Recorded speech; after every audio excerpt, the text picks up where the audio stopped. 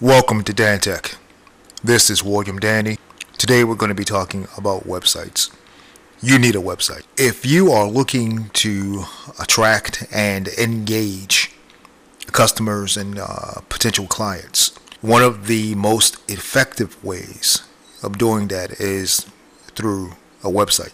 When engaging people about your business, typically one of the first questions asked is, do you have a website? That usually comes either right before or right after, do you have a business card? When you hand out your business card, it's good to have your website listed among the rest of your contact information.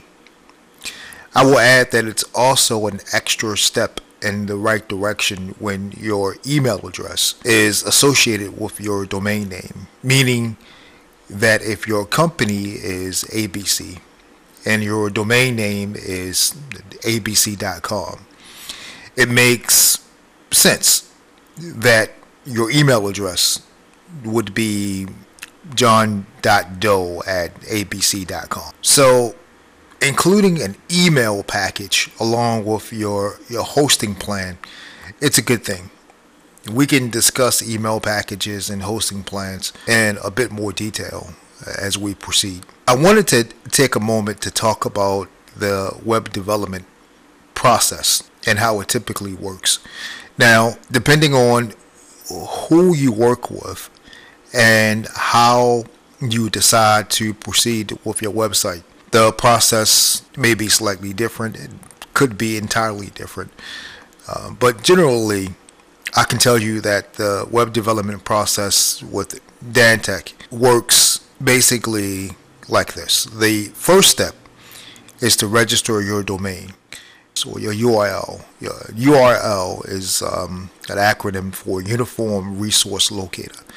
Again, it's basically your web address. That's what it is. It's your web address name.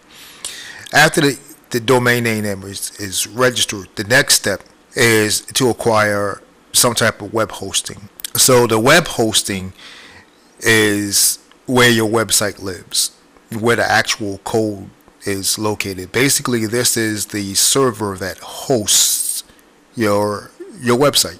The next phase is the design phase. And in this phase, the designer creates the theme of your website. So elements such as colors, pages, page flow, buttons, image editing, Photoshop, logo placement, possibly the logo itself, contact form designs. In this phase, all those things are laid out, and you pretty much get a sense of how your website is going to look based upon your ideas and the work of the designer, graphic artist, consultant, whoever you're working with to construct your website. In the design phase, that's where all that is hashed out. The next phase is the web development.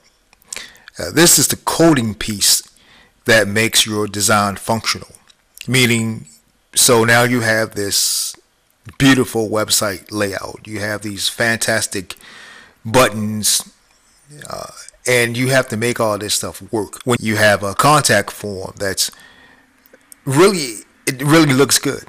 So now we have to code that contact form so that when visitors and potential clients click that submit button, the data that they've entered actually goes somewhere, and somewhere where you can retrieve it.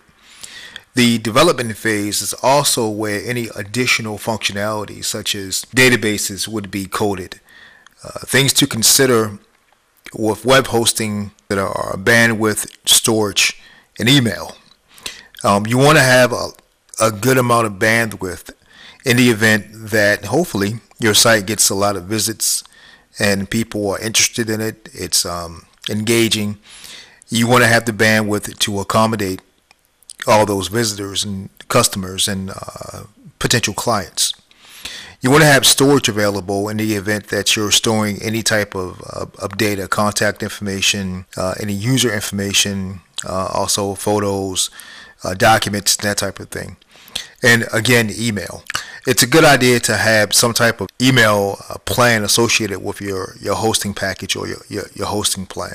Once upon a time, you could usually find email bundled into your hosting package or your hosting plan, and you still can, but it's far and few in between. And when that happens, it's usually offered in one or two ways.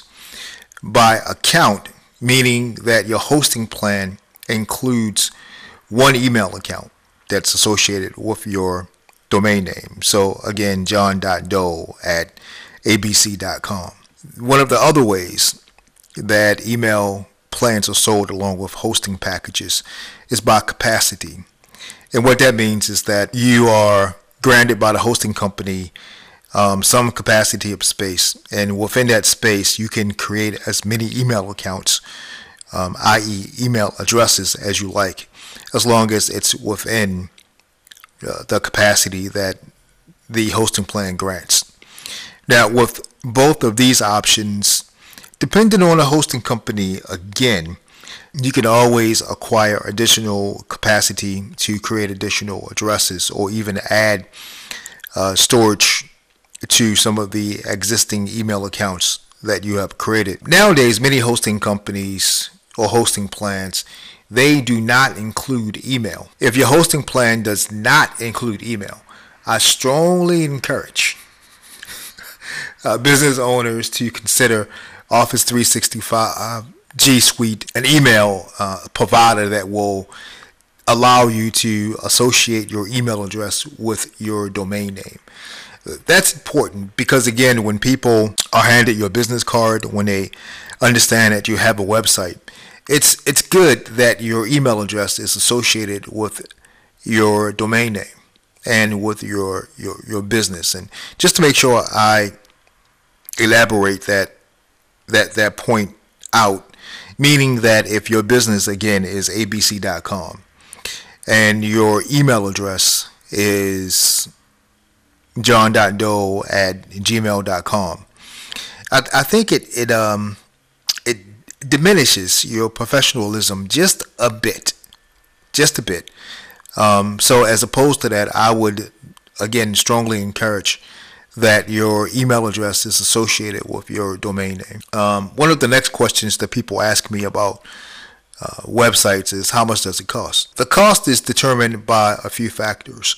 I can tell you that Dantech offers bringing your business online for a range between $400 and $1,000. And this includes your domain name registration, the design, the development, the coding, the website hosting, and email. The cost could exceed that range depending on what your requirements would be. If your business requires just an internet presence, a few pages about your business, the services and products you offer, and a contact form, you're right around that $400 range. Variables that take you further along that range, or possibly even beyond, are things like e-commerce. Will you be operating a store from the website? And will you be selling services or products? Another question would be, if you're selling products, are they digital? Are they physical? T-shirts, sneakers, auto parts, things like that are physical. E-books, music, software, things such as that are digital. Will you be collecting specific data from visitors? Will you be using or need a customized contact form? Do you require database access on the back end? Will you need a lot of photo editing, video editing, sound editing? All of these things factor in to help determine the cost of your website. Another thing that I would talk to you about regarding websites is e-commerce. I will add that if you're interested in opening an online store or selling products and services, you're going to need some type of payment gateway. Examples of payment gateways are PayPal and Stripe. Those are just two examples. There's a couple out there. The payment gateway is configured to sit between your website and your financial institution. The payment gateway allows you to accept payment from clients and customers electronically, so from debit cards and credit cards. Dantech works a lot with artists and musicians, and we are always happy to offer assistance in walking clients through this process. Making all these pieces work together can be, again, time consuming and require a lot of mental resources.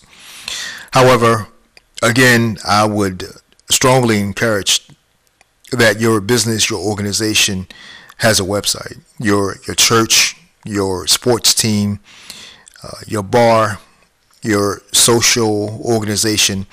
In this day and age, beyond the technological age, beyond the digital age, you need a website, especially if your goal is to attract new clients, potential customers, and convert people who are interested in your business into customers.